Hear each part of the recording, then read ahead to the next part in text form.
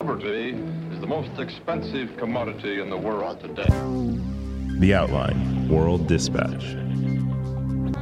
It's Tuesday, October 10th, 2017. I'm Aaron Edwards. Today on The Dispatch, William Turton on why Facebook can't talk about Russian influence ads on its own platform. Facebook is kind of stuck between a rock and a hard place here. Here's The Dispatch. The future. So last month it was revealed that fake Russian Facebook accounts had purchased a lot of Facebook ads, political ads basically, that could potentially point to interference or a more clear picture of how Russia and their connected agents interfered with the 2016 presidential election. And now we're at the point where people are asking a lot of questions. So William, you've been reporting on this story and you found some interesting things.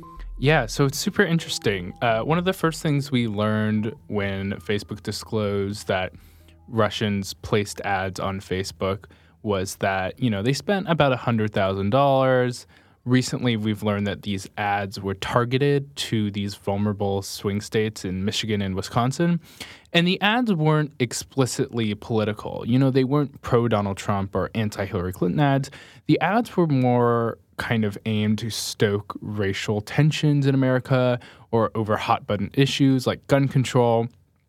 Obviously kind of pointed to the right on these issues.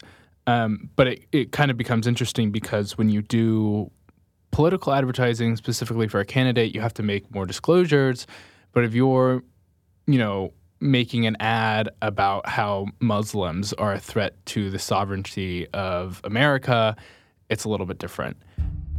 So we know that Facebook has turned over the content of these ads to an investigation in Congress and also the independent investigation led by former FBI Director Robert Mueller. But we haven't seen the ads ourselves. Facebook hasn't come out and shown us what they are. Some people have reported on what the ads may be, but we can't really know for sure unless Facebook shows us, and we can't really know the extent of all of them unless Facebook shows us. And so I was curious as to why, if Facebook's trying to be really forthcoming here, wouldn't they just come out and show us all the ads? But it turns out, these ads are protected in the same way everything else we post on Facebook is. So did you see any of the ads or see anything that you think might be one of the ads? So we've seen what are believed to be some of the ads that were created and pushed by these Russians, reported by the Daily Beast. And they're not ads that are explicitly political. They're not pro-Donald Trump or anti-Hillary Clinton. They're ads about kind of conspiracies, about John McCain supporting ISIS, or other ads that kind of creating this hysteria about Muslims threatening the sovereignty of America, or, ads on hot-button issues like gun control. Why hasn't Facebook just come forward and said what these ads are, the content of the ads, and the process of how they accepted them or approved them or anything like that? So Facebook is kind of stuck between a rock and a hard place here. I spoke to Albert Gadari. He's the director of privacy at the Stanford Center for Internet and Society. I've worked with this statute for 20 years, and I learn something new about it every time I look at it. He's done litigation on behalf of big tech companies before. He's basically the go-to expert on this issue.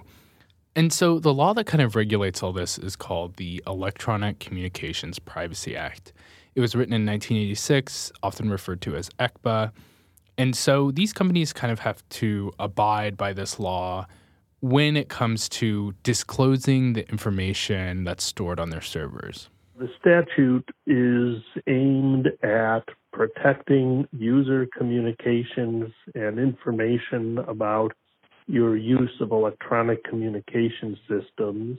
He says that Facebook is most likely prevented by ECPA in disclosing these ads, basically because the law was intended to protect users' privacy. And advertising is considered under the law, or at least by Facebook, to be the same as any type of communications you might have on the platform. It's not a settled answer. I mean, we don't know for sure what a court would say about that or not. But I think the better argument is and has been that advertisements on platforms are user communications and subject to ECPA, and that means you get a warrant if you want them. So, in theory, Facebook could disclose these ads, and they probably wouldn't face any lawsuit from these Russian agents that created them and placed them. But there's similar cases going on right now where the Department of Justice is asking Facebook to disclose everyone who liked a page that was intended to organize people to disrupt the inauguration. You might know them as the J20 protesters. And they're saying they kind of want all this data, and Facebook is, saying that, listen, we can't disclose this stuff because of ECPA, this law, this 1986 law that regulates all communications on the internet. So if they were to kind of make an exception for these Russian ads to disclose them, well, that would weaken their stance in other cases. What is Albert's take on whether this will actually be an exception that's made? It seems like this is pretty unprecedented that, a foreign entity is able to potentially influence an election through advertisements of this nature. So is it actually going to happen? Do we think it's going to change? Oh, well, there doesn't seem to be any good reason for Facebook to actually disclose the content of these ads other than, PR looking open and transparent, but it would hurt their legal footing in a lot of other important cases.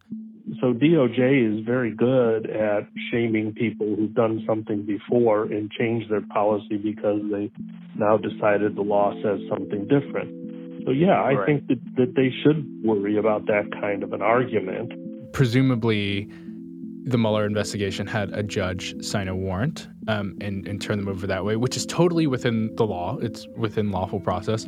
And there's an interesting question in the congressional investigation where, congressional investigations, in theory, don't have any jurisdiction to kind of receive communications from Facebook under this law. But there's also this idea that Congress has this constitutionally vested power to conduct investigations and thus supersedes any statute that's on the books. And presumably that's how Facebook was compelled or at least agreed to turn over the content of these ads to congressional investigators. I think they would have to reply to and comply with a search warrant issue for those ads. Now, Congress doesn't have the ability to issue a search warrant. Mueller does. And my understanding is providers have responded to search warrants issued by the special investigator, special counsel, independent counsel. So I think that the committee itself, the issue becomes a lot more muddled in terms of how or what rationale did they use to make that disclosure. It seems like Facebook is in this identity crisis mode right now where people are asking a lot of questions about what their role is in culture and politics and how people perceive things. And I'm curious what you think about what that actually should be or where this is headed. Like, a lot of these things are piecemeal conversations about a very large company, but... Right. And it's undoubtable that Facebook is in the middle of an identity crisis. Its CEO, Mark Zuckerberg, is definitely in the middle of a personal identity crisis, trying to figure out the kind of impact that the platform is having on the world at large and discourse generally. So I think it's difficult to say that these ads on Facebook, which had what is really a limited amount of spending, $100,000 behind them, did a lot to change the outcome of the election, right? I think it's more interesting kind of the methods and operations that Russia took to attempt to influence the election. One of the many things that they did were buying ads on Facebook. And so I think this is going to be a precursor to regulation for tech companies. When you talk to people in the tech industry and you're talking off the record or something, they'll tell you one of the biggest things that tech companies are scared of is regulation.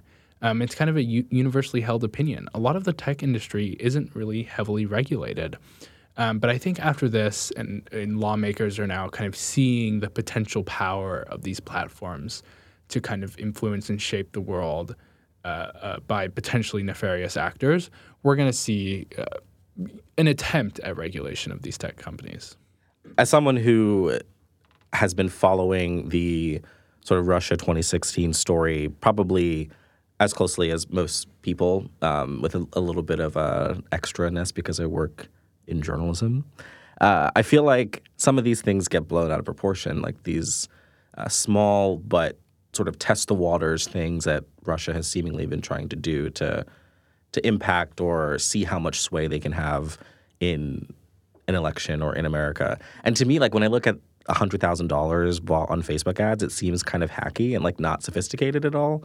Is this like actually something that is cause for concern, or is it just like this small sect of people trying to do something like, weird on the platform? Well, I think hacky is like a great way to characterize a lot of the attempts to influence the election. Like the emails that were leaked from John Podesta were kind of fed to WikiLeaks and released online here and there. And, a lot of different influence operations on the internet have been very kind of hacky and scrappy, run by things like the Russian Internet Research Agency, which is kind of this, rooms full of people trying to astroturf on the internet. Who's to say, like, how big of an impact it actually had? I think we're going to end up finding out that a lot of this Russian attempt to do whatever extended beyond just trying to influence the election and really wanted to kind of inflame a lot of the tensions that exist in America anyways. And these ads are certainly doing a good job of that at the very least.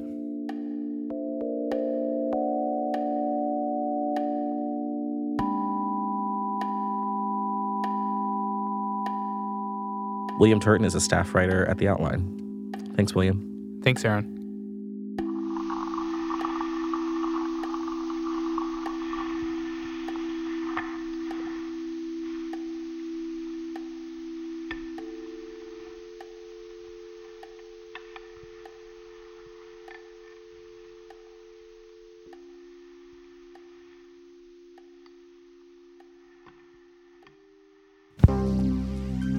That's it for The Dispatch. Thanks for listening. I'm Aaron Edwards. More stories tomorrow.